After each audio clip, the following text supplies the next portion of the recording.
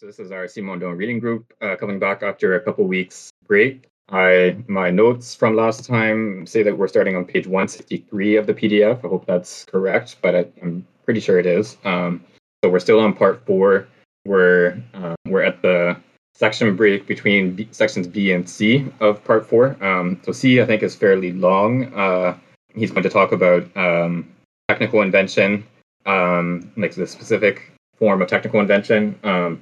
So this next part is more connected with his other book on the mode of existence of technical objects that we read a couple years ago now, actually. It's been a while. So what we looked at the last couple of sessions before our break in part B was what Simondon calls formalization. So he gives out various different types of formalization. So this has to do with the way that some sort of implicit knowledge or implicit grasp of a situation, of the properties of an object, what you can do with an object, etc.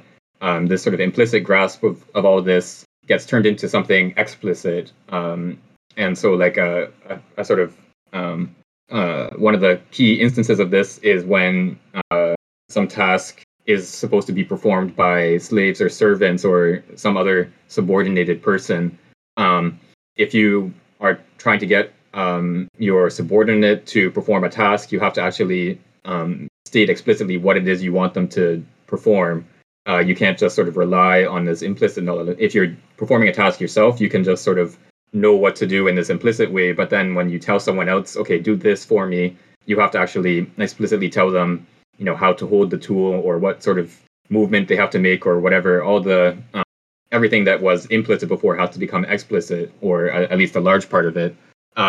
So this is an instance of formalization in the sense that the knowledge is now becoming explicit as opposed to implicit. So this is a sort of a step towards invention, because now that once this knowledge becomes formalized or explicit, then you can sort of operate on it in a way that you couldn't before. So something that is implicit knowledge is a sort of bodily skill. So something like you can think of tying your shoes or riding a bicycle or whatever, these sort of complex movements that we know how to do. But if you had to explain to someone what precise movements of your fingers you had to do to tie your shoes, like I would have no idea how to do that.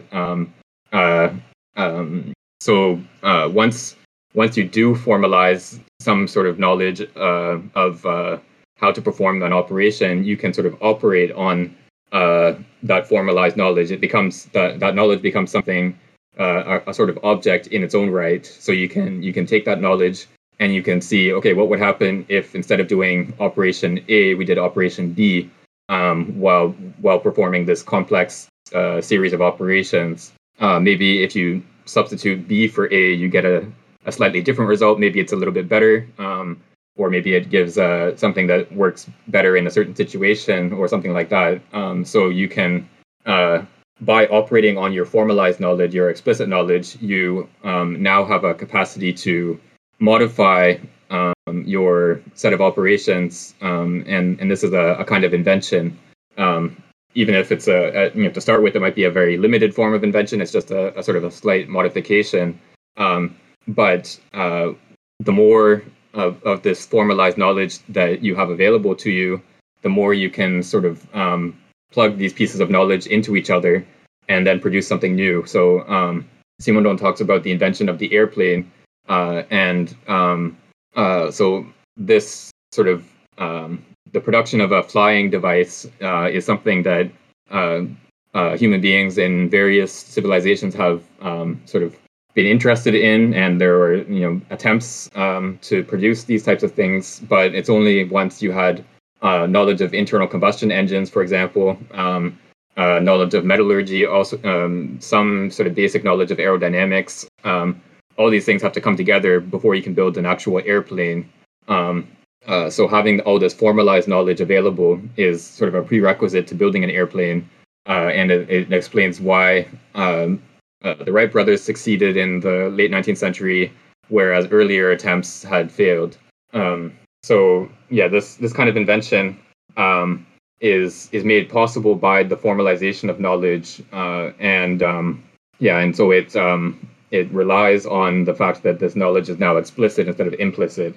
And then so he also talks about what he calls subjective formalization. So this is formalization in the domains of the normative and the artistic. So he talks about how you have norms in some societies, you have, or actually in all societies, there are some norms that are not sort of explicitly stated. You have some sort of notion of what is appropriate for particular situations. And often, so one of the examples that he talks about is the sort of separation of different moments in the course of a year, for example, in terms of various celebrations. So you have like a harvest festival, a New Year festival, I don't know, maybe a midwinter festival. Some different moments of the year have these sort of consecration ceremonies where you sort of mark the passage of a moment of the year, and so this form of separation of a sort of key point of the year, or of a passage of a portion of the year, is a kind of formalization, as Simondon describes it. So it's a way of sort of separating out different aspects of the year. So the activities that belong to the harvest season are now sort of marked off from the activities that belong to, I don't know, the post-harvest season. I don't know, marketing your crops or whatever. So instead of having sort of all activities being kind of implicitly related to each other, now we have this sort of explicit junction point between one set of activities and another set of activities. So we have this formal mark of when activity type A ends and when activity type B begins, and so he calls this a kind of religious formalization. And so we can think of religious ceremonies in the sort of strict sense of the term, so things like baptism, First Communion, and all these types of ceremonies. But he also has in mind any type of ceremony that marks a change of state for a person in our society. So many of these are not explicitly religious in our society, but things like a graduation ceremony from school, retirement parties in the workplace, for example. So these mark moments of transition, and they sort of put an end to one kind of activity and initiate another kind of activity. And so these are sort of formal in the sense that they delineate different aspects of life from each other. And so this is a kind of formalization in the normative sphere. And then in the artistic sphere as well, there's so formalization here would be, again, a kind of separation, whereas in many societies, or probably all societies, you have decoration of sort of everyday life things. We paint the walls of our house a color that we find pleasing. We have some sort of ornamentation on our utensils or implements that we use every day. So probably all societies have something more than just purely utilitarian equipment that they put to use. But then at some point in certain societies, probably not all societies, there's a kind of separation of the artistic aspect from the use aspect. So you get to produce objects that are not meant to be used in everyday life, but they're meant to produce an aesthetic effect of some kind, independent of their properties as useful to perform a certain task. And so these are what we recognize as art objects, paintings, sculptures, musical performances, etc. So all of these objects are, again, sort of separated out from everyday life, and they mark a certain portion of the world in space and time as being a sort of special importance or special value to life. And I don't think Simondon talks about this, but of course there's a high degree of connection between the religious formalization and the artistic formalization. Like religious ceremonies often involve music. The buildings in which religious ceremonies are performed, temples, churches, etc., are often very elaborate, decorated buildings. Or even if they are not decorated, it's they're plain. That plainness is meant to have an aesthetic effect as well. So there's a sort of aesthetics of religious ceremonies, and then conversely, there's to some extent, at least, kind of religion of aesthetics as well. So you don't consume or appreciate art objects just in any circumstance, but you make a special excursion to a museum, for example, to see paintings. So this is a kind of quasi ceremony. You don't just sort of appreciate art objects in any condition or at any time. You have to sort of set aside a kind of moment of time to appreciate art objects. And likewise, you wouldn't have a concert. I don't know, in the middle of a subway platform. Or at least this kind of concert wouldn't have the same kind of effect as attending a concert hall and appreciating the concert for itself. So again, these aesthetic performances are surrounded with a kind of ritual that makes us, or that is intended to make us appreciate them as sort of special moments, as opposed to just everyday moments. So this is the sort of the notion of formalization in the normative and aesthetic spheres or artistic spheres. And then, next we'll turn to invention. I think he's going to talk about all of those kinds of formalization and how they relate to invention. But he's going to focus on technical invention. So inventing technical objects and what that looks like. Okay, so that's, I think, good for the recap. If I can get someone to read from the top of section C up to the beginning of the subsection 1. I can read. C, invention as the production of a created object or of a work. The process of invention may be formalized more comprehensively when it produces a detachable object or a work independent from the subject that is transmissible, that can be communalized, and that constitutes the basis of a relation of cumulative participation. Without wishing to negate the theoretical possibility or actual existence of cultures within certain animal species, we should note that the main limit of these cultures devolves from the paucity of means of successive transmission, the lack of an object that is constituted as detachable from the living beings that produced it, yet interpretable by other beings that reuse it by taking the results of the terminal effort of their predecessors as a starting point. In other words, it is not so much the capacity of organizing spontaneity that animal societies lack, but the power to create objects, if by creation we mean the constitution of a thing that can exist and have meaning in a way that is independent from the living activity that made it. The creation of objects enables progress, which is a web of inventions, one resting on another, with the latest subsuming the earliest. The organization of a nest or a territory vanishes with the couple or group that formed it. It is, at least in the most elementary organic forms, that the preservation of the object created or secreted by previous generations is the most effective as an organized support for later generations, coral, forest humus, etc. These effects of cumulative causality resurface after that in a clear and decisive way, only within the human species in the form of created objects that have a meaning for a culture. There is no guaranteed progress so long as culture, on the one hand, and the production of objects, on the other, remain independent of each other. The created object is precisely an element of organized reality that is detachable because it was produced according to a code belonging to a culture, enabling it to be used far from the time and place of its creation. The character of universality and timelessness of the created object may disclose itself in varying degrees, since cultures vary across societies. Every object and every work have, in a given era, a limited horizon of diffusion.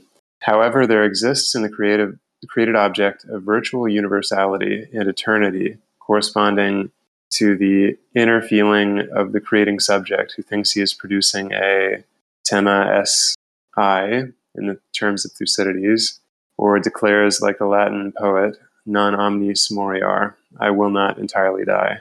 This virtuality consists in a permanent possibility of reincorporation in other works or in subsequent creations in the form of a schema or component, even if the individuality of the created object is not preserved across successive inventions.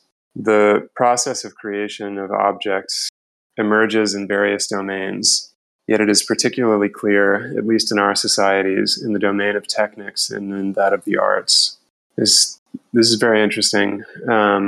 This idea that the invention is something that enables this kind of transhistorical cultural transmission.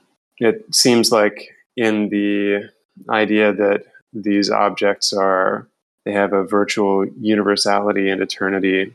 Simondon is thinking of them as being like the crystal germ, which never really completes its individuation through the milieu because it just is stopped at some point, but could in principle always be reinserted into another milieu through which it would propagate again. So this is an interesting suggestion that artistic and technical inventions have this same virtual eternity. I think we talked about this a couple sessions ago, but in the conclusion to Individuation Volume 1, Simondon talks about repetition, ethical repetition, as being potentially non-historically simultaneous. And so maybe one way we could think about this using this paragraph is you could think of it in terms of technical objects, but I think you could also think of it in terms of like a poem, for instance, which has a life that can extend far beyond the organic life of the poet or the artist who created it, and can be picked up again to affect a kind of co-presence much later after its creation. Yeah, I think like one of the sort of stock examples we can take of this is the Homeric poems that were written, or probably weren't even written. They were probably oral productions originally, but were composed at some point probably around 800 BC, but or possibly a bit earlier than that. But they have been rediscovered many times since then, and have like you can think of the way that Virgil, for example, sort of rediscovers Homer or reinvents Homer, and in a lot of ways is imitating the Homeric form, but of course innovates because he's writing in Latin instead of Greek, and the way that successive generations have rediscovered Homer and have found something new or created something new on basis of Homer's works. And you can think of like the huge difference in what sort of society the Homeric poems were written in a society of pastoralists, sort of quasi-feudal organization, completely different society than say the Roman Empire, and then Renaissance Italy, for example, and then of course today. These are all very different societies, but the Homeric poems still have a kind of resonance that persists across all these different societies. And so I think you're right to point to that crystal idea, but also in a sense it's a different kind of persistence than in the case of the crystal. The crystal, once it's inserted into a specific milieu, it just produces the same kind of crystal again. So you can take a crystal and it might sit inert underground for 1,000, 1,000,000 years, whatever, and then once it's inserted into a solution, it will start crystallizing again. But it still produces the same kind of crystal. Whereas these artistic, productions, they get inserted into new environments and then produce something new. Virgil encountering Homer produces the Aeneid, whereas Shakespeare encountering Greek arts, Greek literature produces something completely different. So yeah, different societies will encounter these objects in different ways and will use them in different ways and discover new aspects of the work that were maybe not evident before, and sort of produce a new form, a new way of understanding the Homeric poems based on a new social arrangement. And it's also interesting to look at like the first bit of this passage that we just read, the contrast that he makes between conservation in animal societies and conservation in human society. So he suggests that, and we can probably connect this again with that contrast between the crystal kind of conservation and the conservation of an artistic work.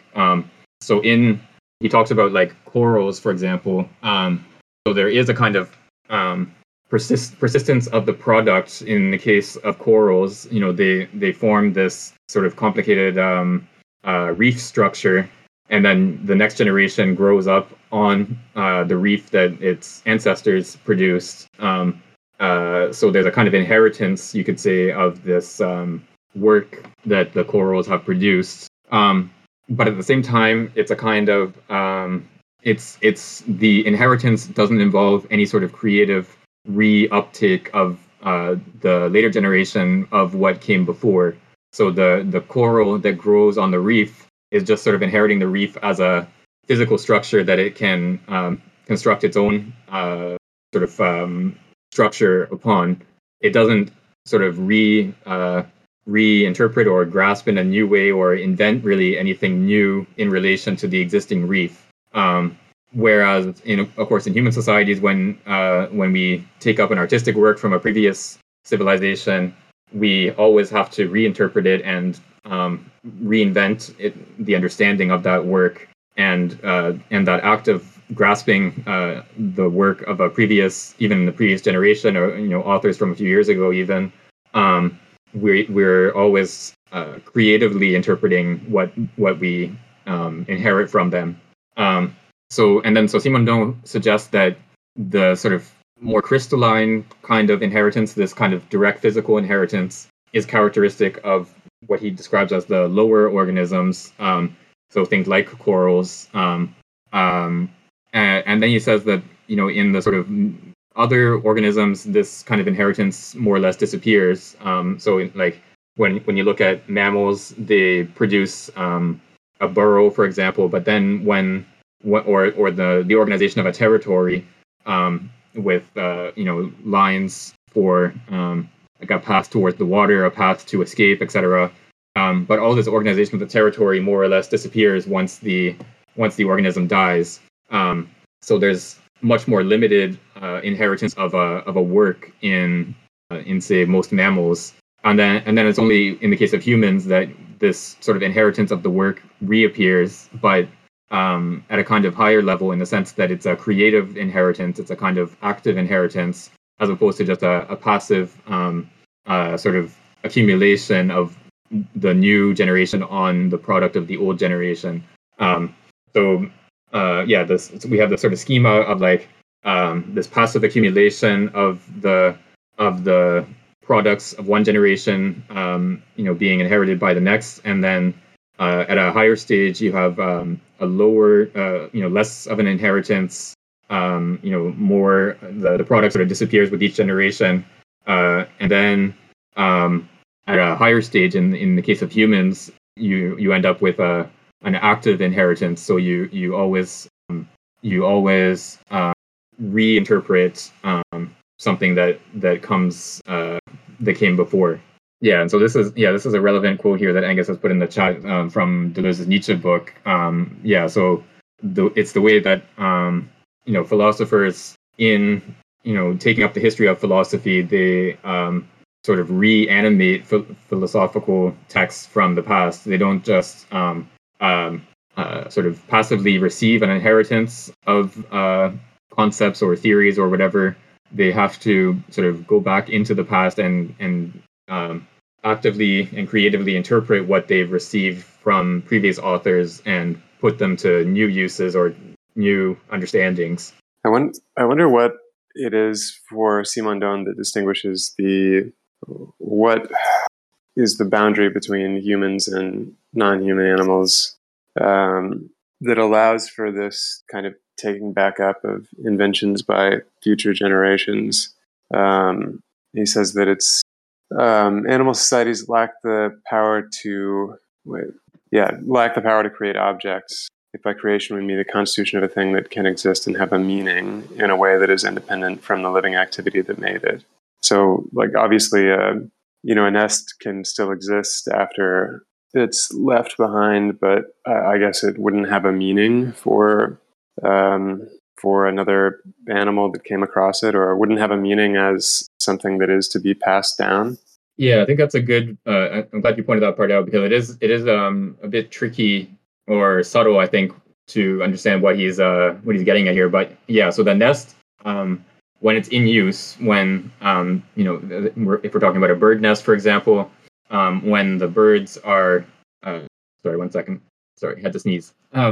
Yeah, when the birds are, raising their chicks in a nest, the nest has a certain valence in the world of those birds. It's like the home base that you orient your behavior towards. So it has a meaning in that sense. But then when the birds die, the nest is really just a bundle of sticks, or this weird bowl-shaped collection of sticks or whatever. It doesn't have any particular meaning. In some instances, some animals will reuse the nests of other animals, or you have, like, for example, cuckoos that will lay their eggs in the nest of other birds. So in this case, there is some sort of meaning or valence of the object that is sort of passed on from one generation to the next. But in general, the object that is produced, the product of the activity of the animal, only makes sense or only has a value in connection with that animal's activity. And then so once the animal dies or moves away or whatever, that object, the product of the animal's activity, just becomes a sort of physical object that can decay, or that doesn't really have any meaning to it. So I wonder, there are instances, and maybe in connection with this, we can think of the way that animals do transmit culture. So there's been a fair amount of research over the last few decades in looking at cultural transmission. For example, birdsong. Birds learn, or at least many species of songbirds learn their song by listening to adults. And this means that there are, like, local dialects of the song. So the birds in one region have a slightly different song than the birds in a different region, because they each learn from the birds in their environment, and so they pass down all the slight variations in the structure of the song. And then whales, for example, or dolphins, their sort of patterns of communication are also cultural, in the sense that there's regional variation that's inherited from one generation to the next. But in each of these cases, what's inherited is not a product that is independent of the life of the organism that produces it. What's inherited is a kind of pattern of activity that is intrinsically connected with the life of the organism that produces it. You might, maybe an exception to this might be the case of social insects. You have ants and termites, for example, and bees that produce a elaborate structure like a beehive or a termite nest. They produce this work that exists independently of any individual ant or individual termite. Many of those ants and termites will die over the course of a year or a few years, whereas the colony as a whole will survive and continue to sort of invest that structure with meaning. So the individual ant dies, but the ant colony as a whole continues to use the nest and to treat it as a home. So the structure still has meaning in that sense, and so later later generations or later the ants that are born later inherit this existing nest, this existing structure that has meaning. And so we can look at, potentially in the case of some of these social insects, it might make sense to treat the whole colony as an individual, as opposed to the biologically separate individual ant as an individual. And we saw in individuation that he has a long discussion of different organisms, corals, for example, that exist in colony forms and then have an individual phase in reproduction. And some of the difficult decisions or difficult how difficult it can be in certain cases to decide what the actual individual is. Is it the one coral organism, or is it the whole set of corals that share a digestive system? It's to some extent it's an arbitrary decision as to which one you want to treat as the individual. So in the case of social insects, you might say that the whole ant colony or the whole beehive is the actual individual, and so in this case again you would have each generation. So like the hive, a generation of a hive would be like the hive splits. For example, once its population grows too much, a section of the bees will split off and they form a swarm, and then they find a new place to build a new hive. So that would be the kind of reproduction of the hive, and the formation of a new generation. And so in this case, again, the new hive doesn't inherit a structure with meaning from the earlier hive. It only inherits a kind of pattern of activity that is connected to the life of the organism. It doesn't inherit something separate from the life of the organism. But yeah, I think it's probably harder to make some of these distinctions than Simondon lets on. Partly, we just know more about inheritance in various organisms today than was known in the 60s. And then maybe Simondon is oversimplifying things a little bit, even given the state of knowledge in the 60s. But it's probably more complicated than Simondon lets on. But it does seem like there is like this distinction between a sort of passive accumulation of the products of one generation by the next, and then a kind of active revitalization or reinstituting meaning in something that already has a meaning. I think that distinction is probably still a useful one to make, even if it might not be as straightforward as Simondon was letting on. Okay, so let's go on to the next page. Let's see. Yeah, if I can get someone to read a page or so of the next subsection. Here, I can read. I think I'm in the right place. The creation of technical objects, correct? Yes, that's where we are. Okay. The continuity of what is created, with its double dimension of spatial universality and temporal eternity, emerges clearly only if we abstract from the destination of usefulness of technical object.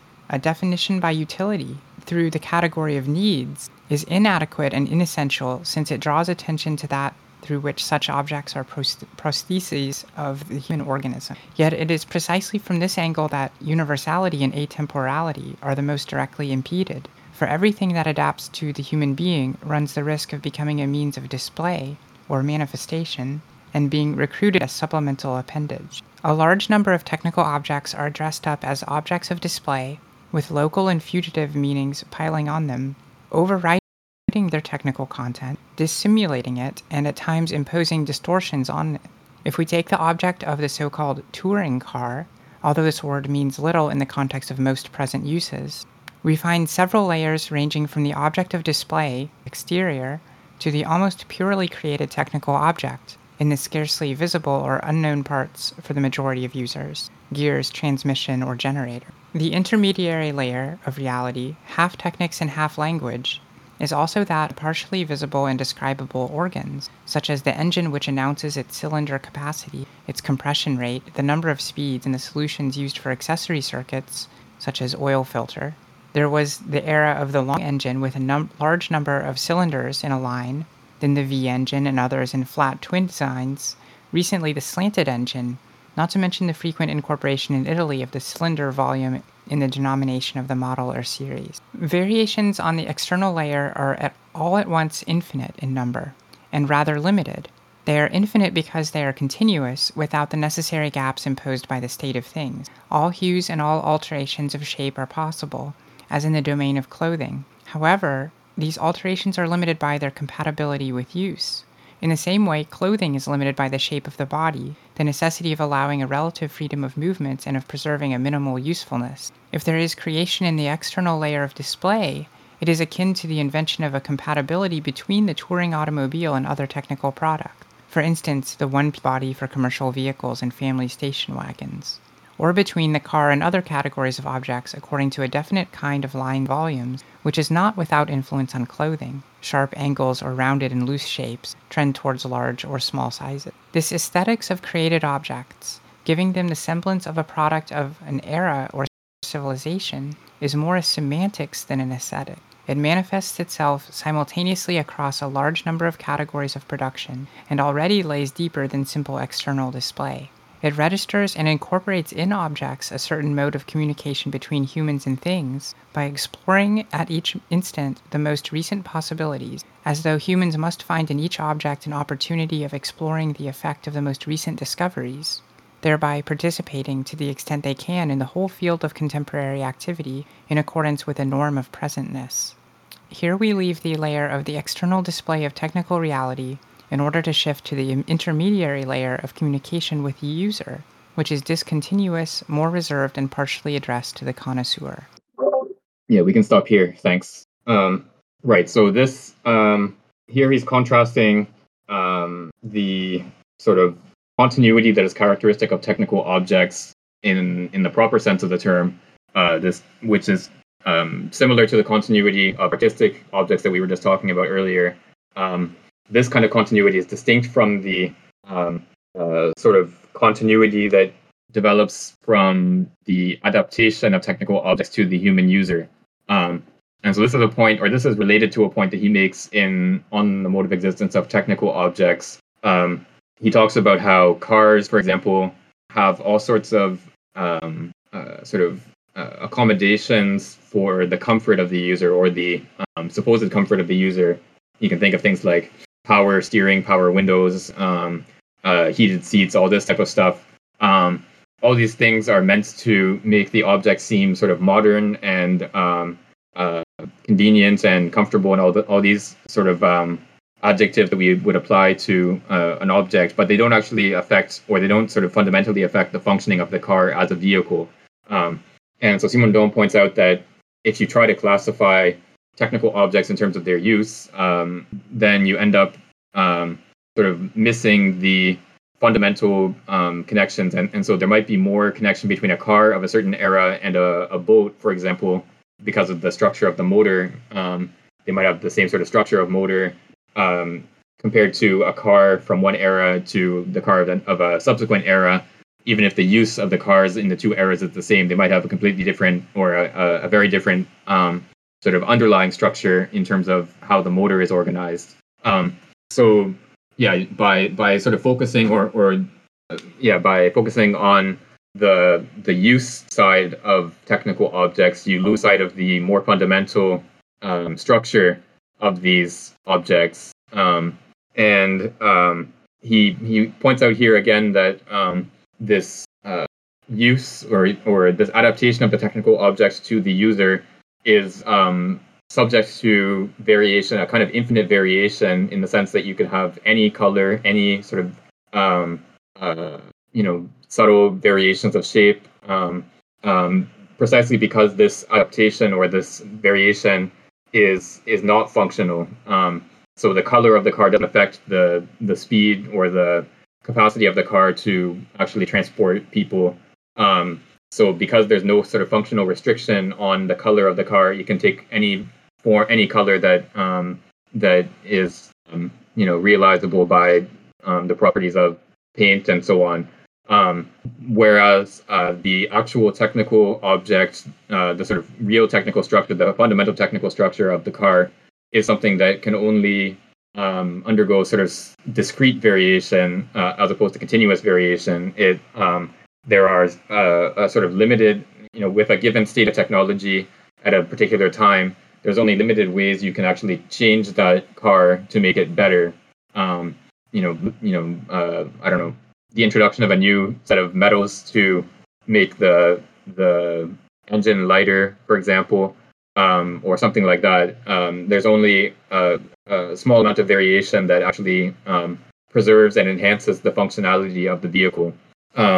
So yeah, it's this contrast between this sort of unlimited variation of the adaptability of the object on the one hand, and then the much more limited domain of actual technical developments on the other hand. So in the beginning of this section, he says that the continuity, which is the universality and eternity, is, I guess, he associates this with the internal, so not the superficial or the intermediate layer, but the internal aspect of the technical object, which seems, at least in the example of photography, to be the resolution of a disparation, which I think is something like the behavior of light and the chemical makeup of the light or whatever is serving as the whatever is going to receive the image. So I guess is the idea here that there's this fundamental disparation which is resolved in the invention of the technical object, and it's that resolution which has the continuity, and the other stuff is just kind of accidental.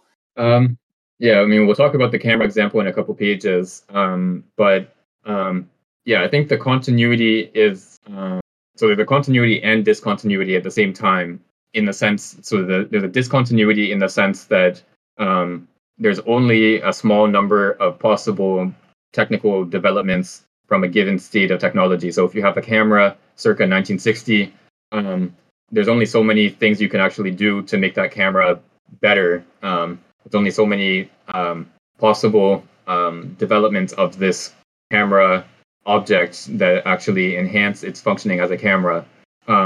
So it's discontinuous in that sense. But then the continuity is the fact that the schema of operation, the way that you use light hitting a photosensitive surface of some kind to produce an image, this sort of technical schema is inherited from one stage of technology to the next. So it's continuity in the sense of an inheritance. I think each sort of stage of the technology is going to be its own sort of moment of individuation, in the sense that so it will be a kind of overcoming of a disparation in its own right, but it does so on the basis of an existing technical object that it inherits the structure from. So if you're in 1960 and you're an engineer working for Polaroid or whatever, Kodak or one of these big camera manufacturers, you're not sort of starting from scratch. You're starting on the basis of an existing technical apparatus, that you have the schema of operation of this technical apparatus, and then you can modify it to improve its functioning in some way. And so this is you're inventing something, but at the same time you're inventing it on the basis of an existing technical schema. So it's there's a continuity in inheritance, but a discontinuity in terms of the sort of spectrum of possible developments that is presented to you as the potential inventor. Okay, let's go on to the next bit. I can read the next page. This semantics of presentness of what is created was translated in the car of 1925 by the visible use of light alloys or aluminum, whose functional meaning came from aeronautical construction at a time when canvas was replaced by metallic surfaces. At the same time, we find light alloys in medical devices and photographic enlargers, in a vast number of home appliances, and even in furniture, doorknob and handles. The usefulness of the choice of aluminum in small amounts, for example, on the dashboard of a car, is near zero, since the total weight is only infinitesimally lightened. Yet the inclusion of this metal at the key point, the dashboard, enables the automobile to speak, in its communication with the driver, the language of aviation. At that time, because aviation itself was the, quote, pilot, progressing in leaps and bounds, aluminum was a more quote-unquote technical metal than others. In touring cars after World War II, there was a proliferation of minor automatism and controls used in the Navy and Air Force, where masses to be moved exceeded human force, and control panels are required.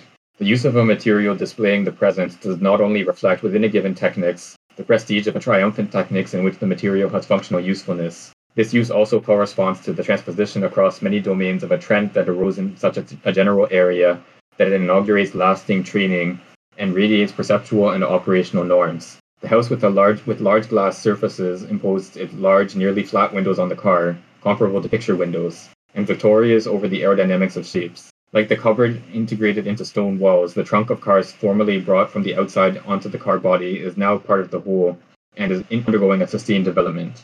Each created object thus takes part in the contemporary activity of creation according to general modalities, which unify solutions and align them with either a state-of-the-art techniques or with implementations whose constant use imposes common norms on a whole population, for instance in modern housing.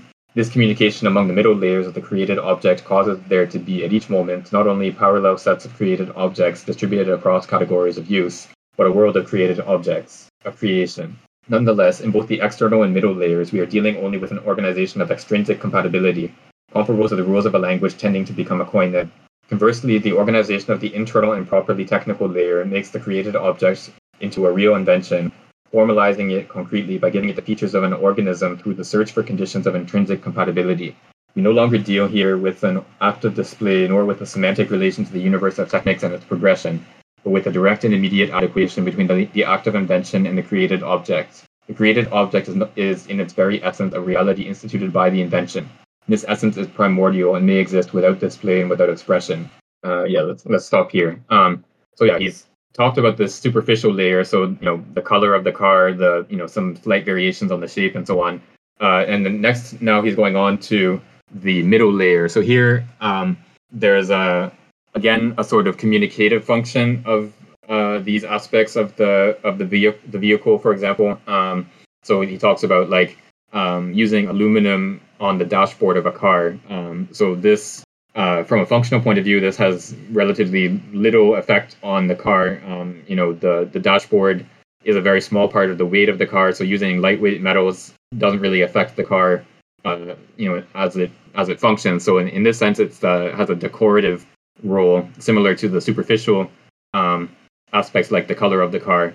But at the same time, it's drawn the sort of communicative function of the aluminum dashboard is drawn from another technical realm where it does have a functional role. So in the case of the car, the aluminum dashboard in the car, it's the realm of aeronautics. So on an airplane, building things out of aluminum actually does have a functional role because saving weight is a very important function in the design of an airplane.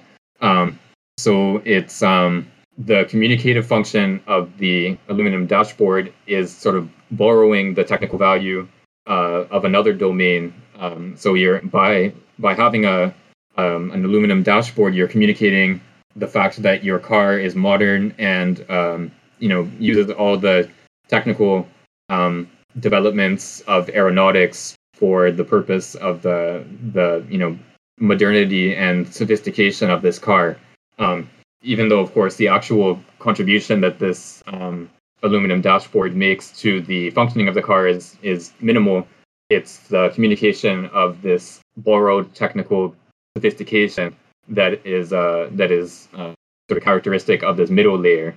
So you can think of I think maybe a more contemporary example would be like smart devices. The way that so many devices that you can buy today, you can connect your fridge to the internet, for example, and have it tell you, you can, I don't know, check your fridge from work and see if your stock of milk is low or whatever. So this idea that the high-tech sphere of computers and the internet is sort of incorporated into your home appliances is sort of borrowing one sphere's technical developments and inserting them into another, primarily for a communicative function. There might be some advantages to having your fridge connected to the internet, but I think the main function is to communicate how sophisticated your device is. And again, like cars have incorporated all sorts of computer functions now. That you have sensors and cameras and all this built into a car, which again has a certain functional role in it might make it easier to park your car if you have a camera for like a backup camera, but it also plays this communicative function of showing that your car is very modern.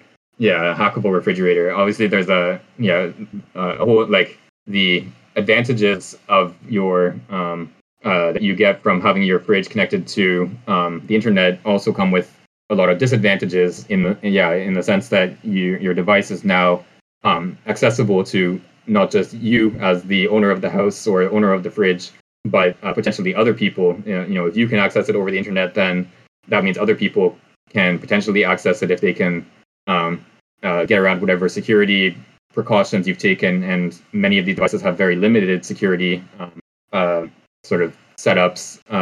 So yeah, having every appliance in your house connected to the internet means that all of that information is now sort of potentially accessible. So there's probably good reasons to not want your technical appliances in your house to be connected to the internet. So yeah, whether the advantages of your smart fridge and smart dishwasher and all this outweigh the potential risks of having all that information available online.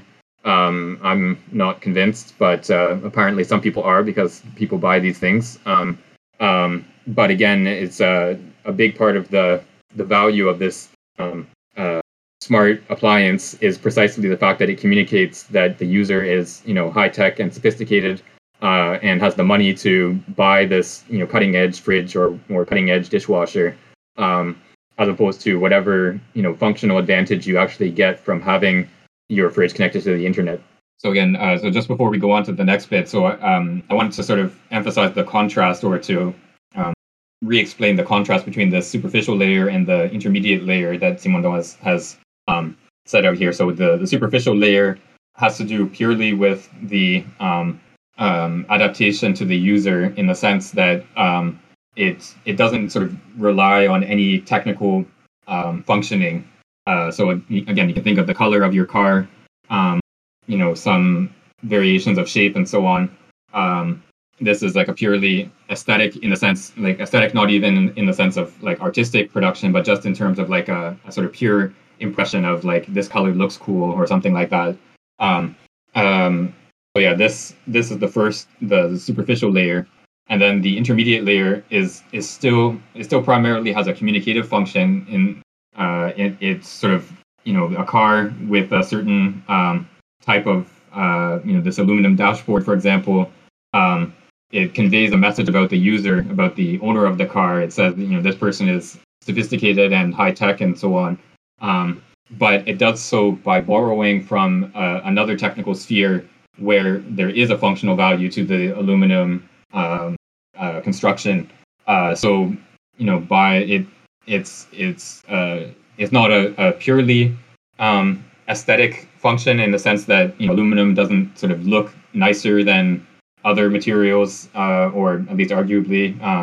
I don't think most people would say aluminum is like a particularly like intrinsically aesthetically pleasing material. It's just a sort of gray metal kind of color. But it's the fact that there's this association with the airplane. It's this sort of borrowing of the technical function from another sphere that makes this aluminum dashboard into something that has a communicative function and that conveys the high tech nature of the device. So yeah, it's I guess this like intrinsic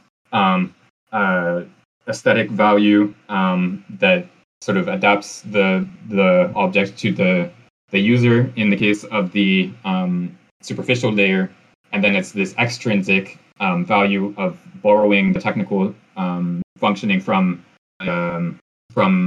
another domain that characterizes this intermediate level. Yeah, and so Angus has posted a picture of a race car with an aluminum dashboard. Yeah, it does look fast, and everything's red too. Red is the fast color. Yeah, it's I mean, maybe in the case of a race car, it might actually be technically useful. Like, again, race cars, you need to reduce the weight. But yeah, I'm not sure, with the like technical possibilities that were available whenever this car was made. I don't know if aluminum was like the best material for, combining weight and strength, or if there were other materials that might have been better. But the aluminum sort of conveys the message of like speed and sophistication in a way that other materials might not have. I can read the next page or so. Are we at the display? Yes. So yeah, you can read. Yeah, we still have several pages in this subsection. So just read a page. Okay. The display, external layer, and the expression, the middle layer, could not exist if they were not supported by the internal layer, the nexus of productive and resistant technicity, upon which the external and middle layers develop like parasites, with an importance that varies in accordance with social and psychosocial circumstances. Situations of danger, of extreme difficulty or war perform a purge of the inessential, letting the invented object emerge in its essential state. The primitive version of an invention is also, quote-unquote, wilder than its later version for mass distribution.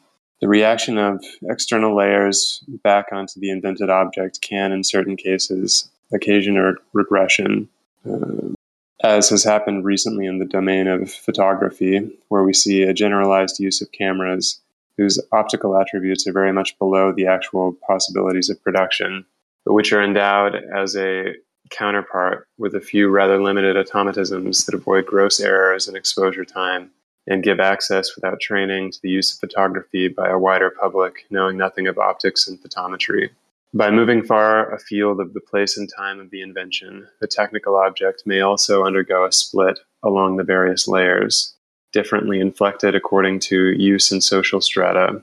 Thus, photography first developed among knowledgeable amateurs and professionals who not only knew how to use a camera correctly, but also how to develop and print sensitive elements. A first split occurred when the vast majority of amateurs left it to artisans to develop and print their films.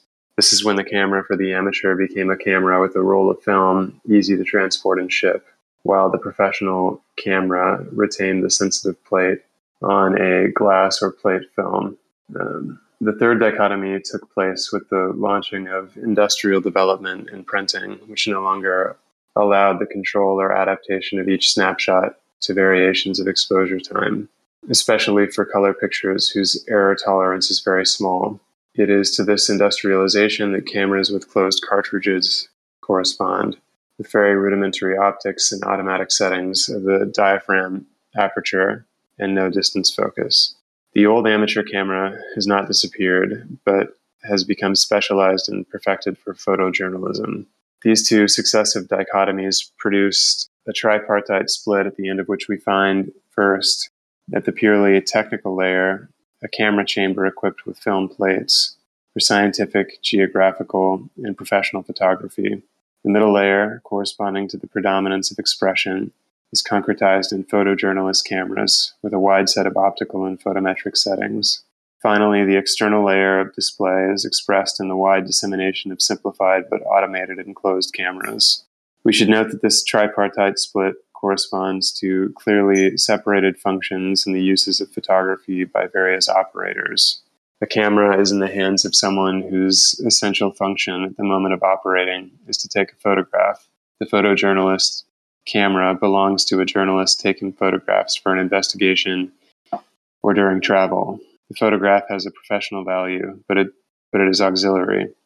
Finally, the down market cameras correspond to a leisure function of which they are a manifestation, and to which they are negatively adapted by virtue of their automatisms not having a sufficient extension to be applied to conditions outside of bright daylight and subjects located a few yards from the operator. Trying to understand how the technical camera chamber, what he has in mind for after this tripartite split, like what is the camera that represents this pure camera chamber with film plates, as opposed to the middle layer, which is the photojournalist camera. But I guess I understand the broader point, which is that there's this core technical function which can become distorted by these kind of user interface or what he calls automatisms of aspects of the technical object that are not available to non-experts, basically. Yeah, I think the sort of pure instance or the purer instance here is what he's calling the scientific camera. So it's like so this is the one where you still have the glass plate, for example. So here in a scientific, so again, I'm not like that familiar with the state of photography circa 1960, so I'm sort of taking what he says as valid. But the scientific camera, so if you're taking a picture of a scientific specimen or you're doing a geographical survey or something like that, the whole purpose of your picture is to get as good, as much resolution as possible, as accurate a representation of the image of the object being photographed as possible. So here you need to have, as good photographic properties as possible, and so that requires adjustability of the mechanism for different exposure lengths, different lens distances, and so on. Everything has to be adjustable, and that means that to operate this kind of camera, you have to actually know what you're doing in terms of optics and exposure times and all this stuff. So this is like the pure end of the spectrum, where the technical functioning of a camera is at most exposed to the user, and there's a minimum of sort of adaptation to the user. The next one up is the photojournalist's camera, where here the camera has to be usable in a wide variety of settings. So a photojournalist might be taking pictures of all kinds of different scenes, different lighting situations, etc. So there has to be an adaptability. But the purpose of the photo is not so much to accurately convey the dimensions and shape, etc., of an object, but to convey a kind of meaning of a scene. You can to some extent mask the different adaptation settings. So you can have, like, instead of having a continuously variable exposure and lens distance, you could have, like, say 10 settings that you can choose from. So you still have to have some sort of understanding of how the light conditions relate to the camera settings, for example. So it still requires a certain amount of knowledge, but it's less than for the purely technical camera, the scientific camera. And then the sort of extreme end of the spectrum is the tourist camera. It's designed just for taking pictures of your family, from a few meters away, under normal lighting conditions outside. So it has a minimum of options in terms of changing the settings. It essentially just does one thing, moderately well without producing errors. And so most of the possibilities for the exposure time and lens distance and all that stuff are all sort of preset, and there's nothing that you as the user need to know how to do. So here we have these three layers of the technical object are all sort of split into different technical objects that each have an emphasis on one of those layers. And so this is maybe like an extreme case, like in the case of cameras, but for other technical objects, it might not be quite as clear which layer is predominant in a particular technical object. There might be like technical objects that have some aspects that are more purely technical and other aspects that are more intermediate, and then further aspects that are sort of superficial. So yeah, there's like this is like a pure case where each of these functions is separated out into a different technical object, whereas in other spheres of technical development, there might be objects that combine these different layers into one technical object. It's interesting to me that he seems to he describes the effect of the superficial and intermediate layers on the internal technical layer in kind of strong, like moralistic or ethical terms, like he calls them parasites on the internal technical layer, and he does really seem to think that they tend to get in the way, or at least they can get in the way, and they do in the instance of the camera, of the essential function.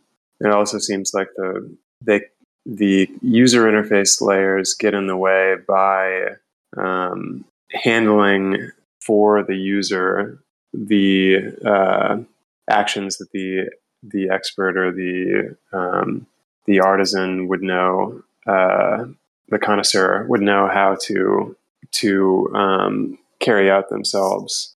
So it's because the machine or the technical object handles these actions for the user that these automatisms get in the way of the essential technical function.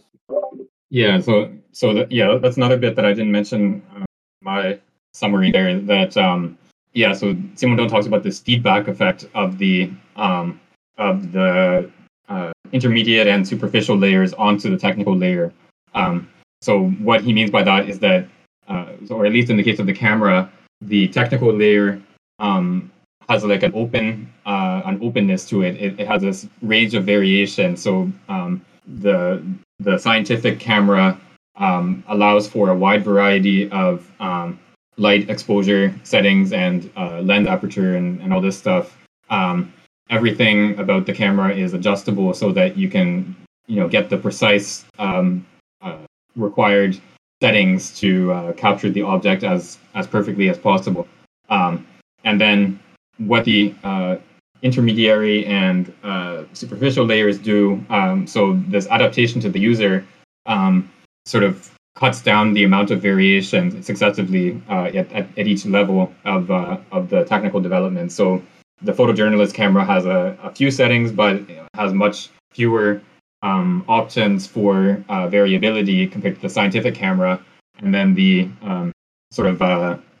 camera for the masses has essentially no variation, no options in terms of what settings you can use. So it cuts back on the technical capacities of the object. So the kinds of pictures that you could take that are available in terms of the technical capacities of the 1960s, these capacities are sort of restricted in such a way that the camera can take a decent picture under average circumstances, as opposed to a perfect picture under a wide variety of circumstances.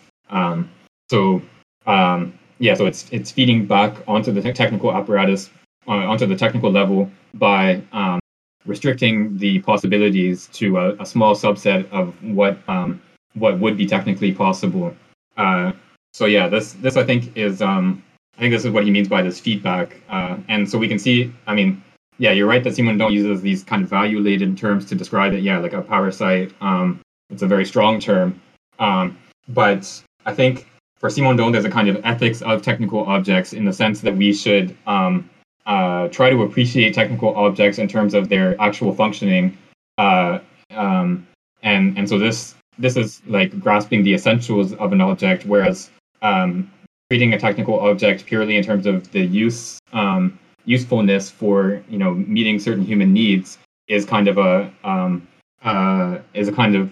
superficial appreciation of the object. It doesn't really grasp the object as a in its own sort of in its own right. It doesn't grasp the essence of the object. There's an ethics of the technical object. He even, I think, in one of his interviews, he talks about the importance of repairing old technical objects and appreciating the way that an old object still works. Even if it's not like the most modern, it doesn't have like all the fancy decorations, and it's not connected to the internet, for example. It still works, and you can still appreciate it for the functioning that it has as a technical object. I think for him, not valuing the technical object for its technical functioning, this intrinsic functioning of the technical object, means a kind of neglect of that technical object, which is a kind of ethical lack, you're not sort of fulfilling your obligations towards that technical essence of the object. Yeah, I think that's a good example in another sphere. So yeah, you can talk about like if you like all you read of Shakespeare is like some like Cole's Notes or whatever, you have sort of missed the point of reading Shakespeare. You've like you might have like some superficial understanding of the plot of various plays. You might like have some familiarity with some important lines or whatever, but you won't really get the experience of appreciating a Shakespeare play on your own and grasping the essence of that aesthetic production. And so I think it's the same type of thing here with a technical object where learning to use the technical object that doesn't sort of accommodate to the user. So grasping the technical object in its actual functioning, and all the range of possibilities that are available that you have to learn how to use. This is a kind of first-hand experience of the technical object, whereas using the type of camera that has only one setting that sort of produces decent pictures most of the time. This type of encounter with a technical object is a kind of second-hand encounter. You're only getting a small slice of the technical possibilities that the designers of this object have sort of pre-chosen for you. I think, though, maybe to counter that, of course, and this is even more the case today than it was in 1960.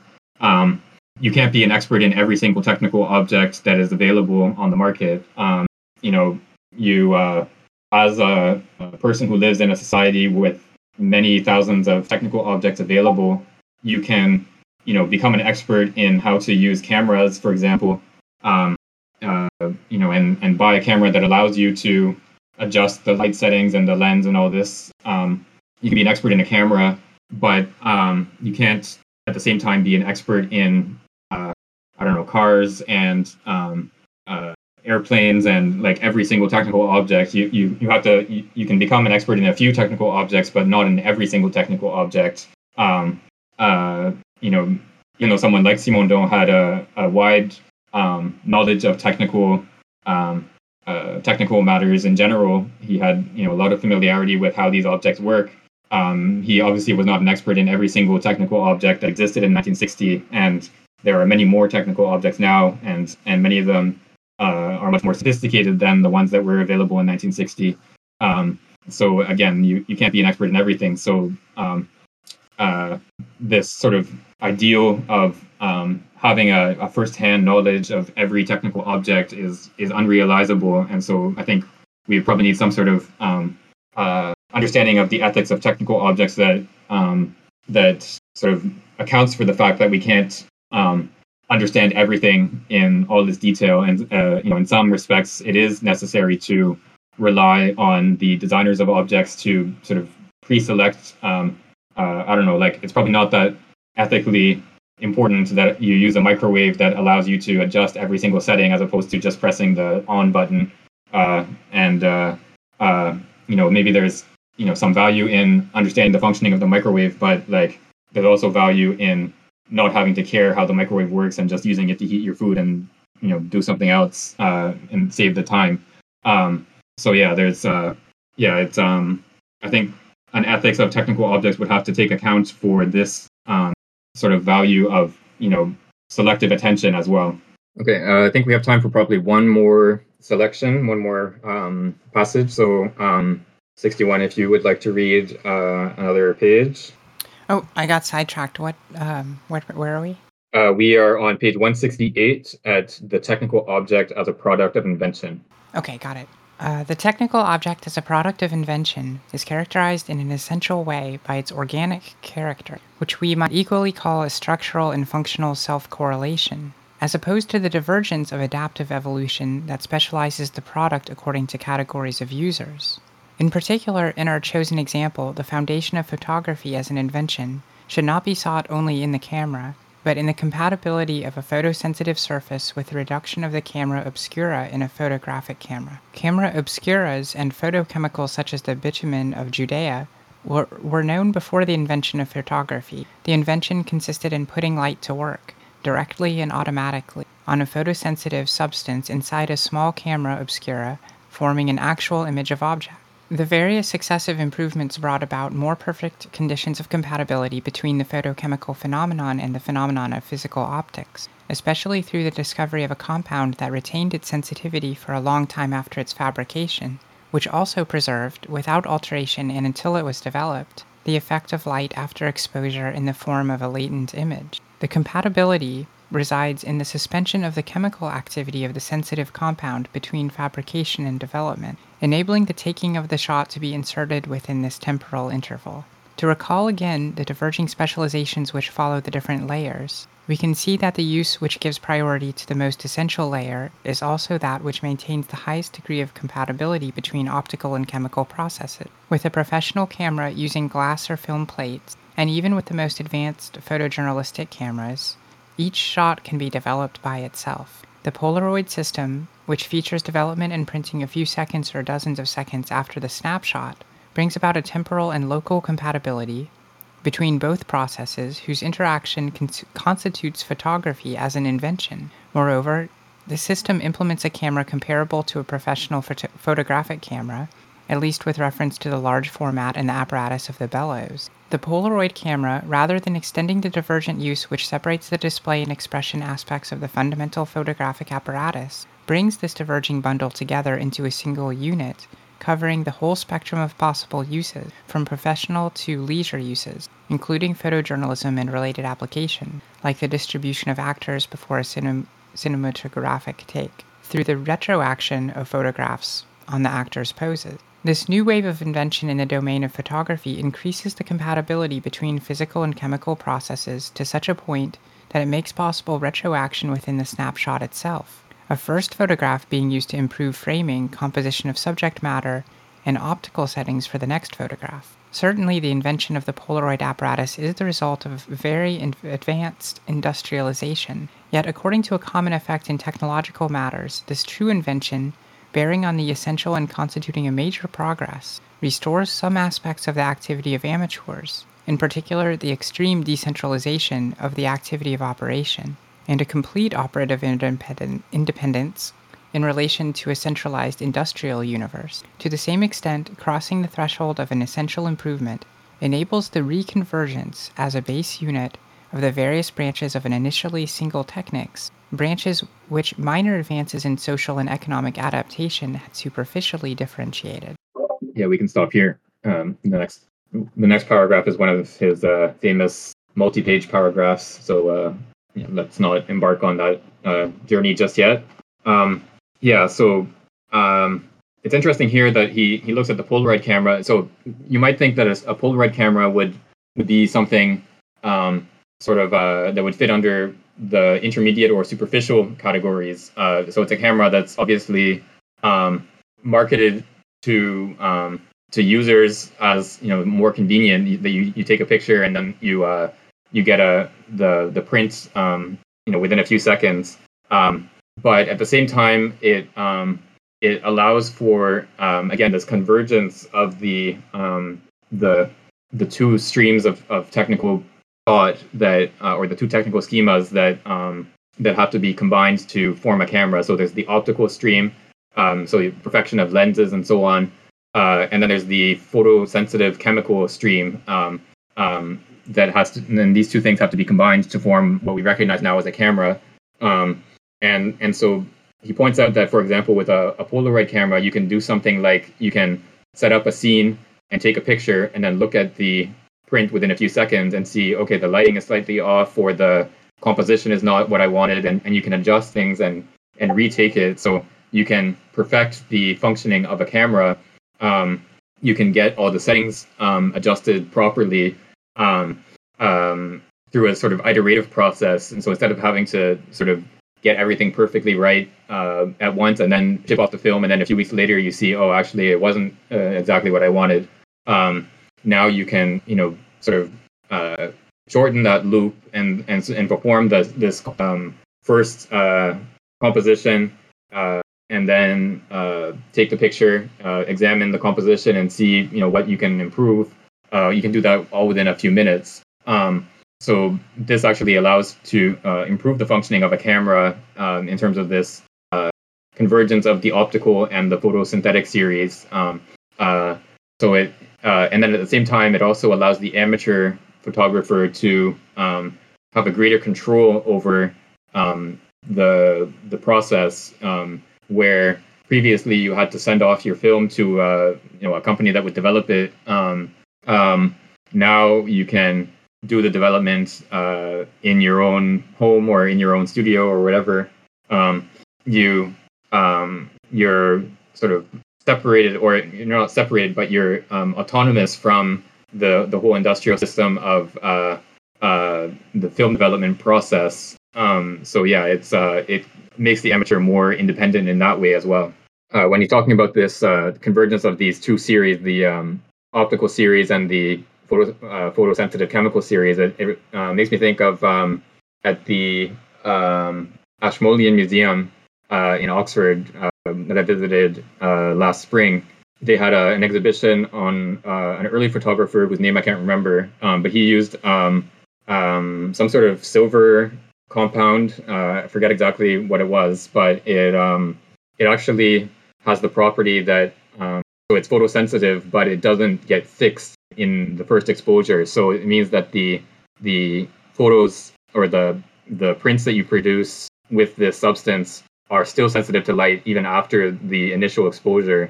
And so it makes it very difficult to preserve these early photographs, because every time you expose them to light at all, they change slightly. The exhibition, they showed them, but it was in a very low light room. But even that is still, slightly changing the structure of the patterns on the photosensitive surface. So it's the separation between the photosensitive surface and the print that appears in later photography that allows for the production of something that is no longer photosensitive. So you capture the image using a photosensitive substance, and then you print it onto something that is not photosensitive or much less photosensitive, and then the image that you have produced in the print, you can use, put up on posters or whatever. You can allow it to be exposed to light without, changing the image in the way that these other sort of early prints or early photographic processes, subsequently underwent that deterioration. The distinction between the different layers in terms of use, you must mean that the user interface of the superficial and intermediate layer is dependent upon the initial technical layer, because here, this initial resolution of the two series is itself even the most technical scientific camera is something that is being used by somebody to take a photo. So it seems like the difference is less the fact that it is being used by somebody using the object than it is that the use is more or less dependent on another use, or I guess for the essential technical layer, it's not dependent on anything else at all other than being used by the user. Yeah, so you're right. Yeah, definitely every technical object is used by someone. So there has to be a minimum of adaptation in the sense that it has to be physically possible to turn on the device. It has to be, using the device has to be, the device has to be shielded in such a way that it's not physically dangerous to hold it or turn it on or whatever. So there's sort of a minimum adaptation to a human user that is required. But I think the difference here is the direction of the overall adaptation. So is it the device that has to be adapted to the user?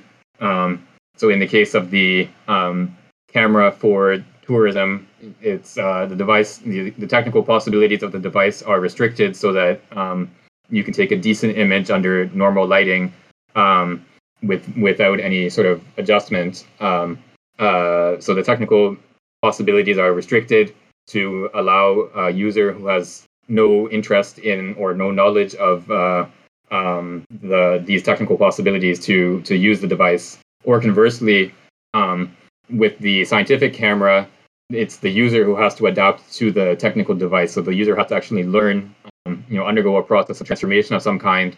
It could be more or less intensive depending on what kind of technical device it is, but has to adapt themselves to the technical object, has to learn how to use it in such a way that they can produce the results that they want. So it's not so much, so yeah, of course, every technical object has a user, but the question is whether it's the user that has to adapt to the technical object or the technical object that has to adapt to the user. So yeah, I think it's this direction of adaptation that is what makes the distinction between the two. I think I just understood, I think it was in towards the beginning of Individuation Volume 2, where he had that mysterious reference to surrealist artworks. But I was just looking at my notes, and I think that the reason he likened the technical object to the surrealist object is because the surrealist object is not useful. And I wonder if this is the kind of, I don't know, if he thinks of the internal technical layer as like a surrealist object, in that, as you said, it has to be conformed to rather than, conforming itself to the person who encounters the surrealist object in order to make it a kind of pleasant and sensible encounter and experience. Yeah, I don't remember that passage, but that sounds that sounds interesting in terms of a connection. I think we can think of like not just surrealist, but I guess art from the sort of mid 20th century onwards, where the pursuit of beauty in a more sort of traditional sense is less and less the focus of art. If you go to a contemporary art exhibit at a museum today, many of the objects are not going to be beautiful in any like sort of standard sense. Whereas if you go to an exhibit of even early 20th century impressionists or something like that, the objects, the paintings are beautiful in some sense. So these objects that we find in contemporary art, they at least in terms of their intention, they're meant to produce an effect on the user, on the viewer, that requires the viewer to learn to understand them and to grasp what they're doing. You don't have whereas a sort of classical sculpture, you just sort of see the beauty of the form. It's something that you kind of, not quite passively, but you don't need to learn to appreciate like Renaissance sculptures. You can already see the sort of aesthetic value of them without really learning anything about art. But then for more contemporary art, you have to actually sort of learn to appreciate what it is that the artist is doing, rather than having this sort of immediate experience of beauty.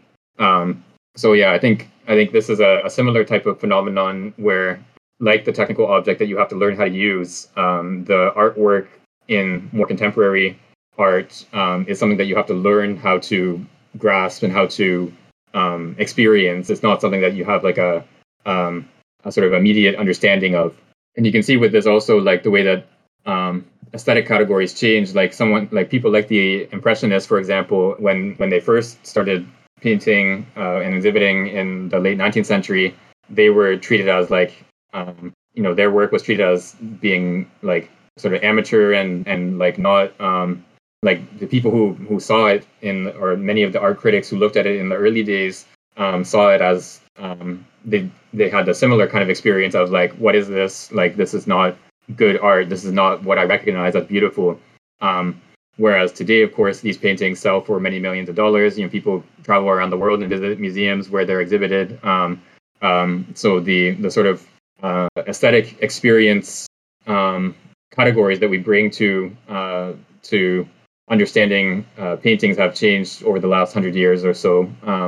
So maybe one day these weird sort of contemporary art things that are made out of garbage or whatever, it's something like this, maybe someone 100 years from now will have like similar experience of this is just beautiful in the way that we experience Impressionist art.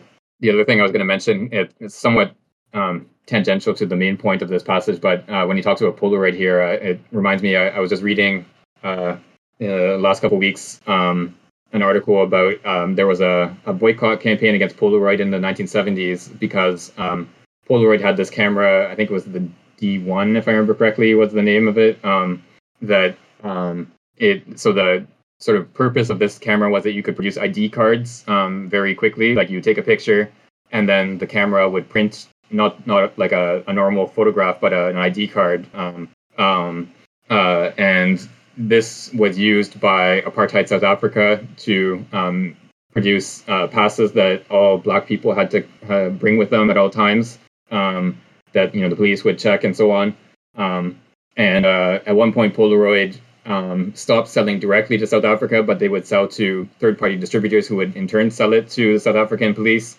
So anyway, there was this boycott campaign against Polaroid, and so the article I was reading about this pointed out that this camera had a boost setting, so it would boost the light exposure by like 43% or something like that of the light in the flash. And this turns out to be like pretty much the exact quantity that you need to take a picture to adjust the light settings for a white subject to a Black subject. Darker skin requires more light to get an adequate picture. So you just press this boost button, and then you can take a picture of a Black person with adequate light. And so Polaroid, denied that this was didn't say that this was designed for apartheid South Africa's police uses, but it just happened to fit exactly what they needed. So yeah, that's why there was this boycott campaign against Polaroid at the time. So yeah, these technical developments also have a political aspect to them that Simon Doan doesn't really address, I think, but that are also interesting to look at. That's interesting. It's a pretty egregious example. Literally a discrimination button on your camera. Yeah, exactly. Okay, so I think we're about at the 2-hour mark, so we should stop here. So this is a very long subsection. Yeah, it takes us all the way to 178, so we probably won't finish the subsection next time, but we'll continue from the bottom of 169 next time. And then we will see how far we get. I think next week I should be there's no obstacle for next week, so we should be back to our regular schedule. That sounds good. Talk to you both next week. Thanks, Don. Thanks, 61. Yeah, thanks both of you. See you next week.